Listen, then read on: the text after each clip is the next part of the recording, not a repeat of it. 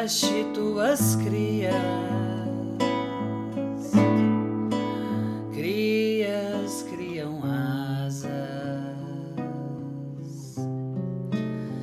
e se dispersam pela vida. Crias não se esquecem do Criador que lhe ensinou a sonhar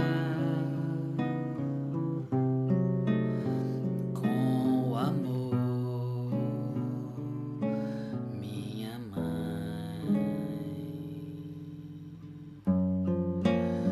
me alertaste dessa falta que você faz em meu coração. Minha mãe, minha mãe,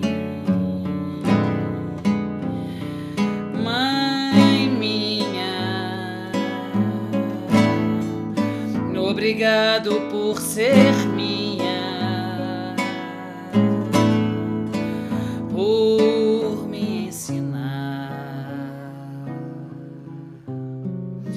mesmo na ausência, a ser parte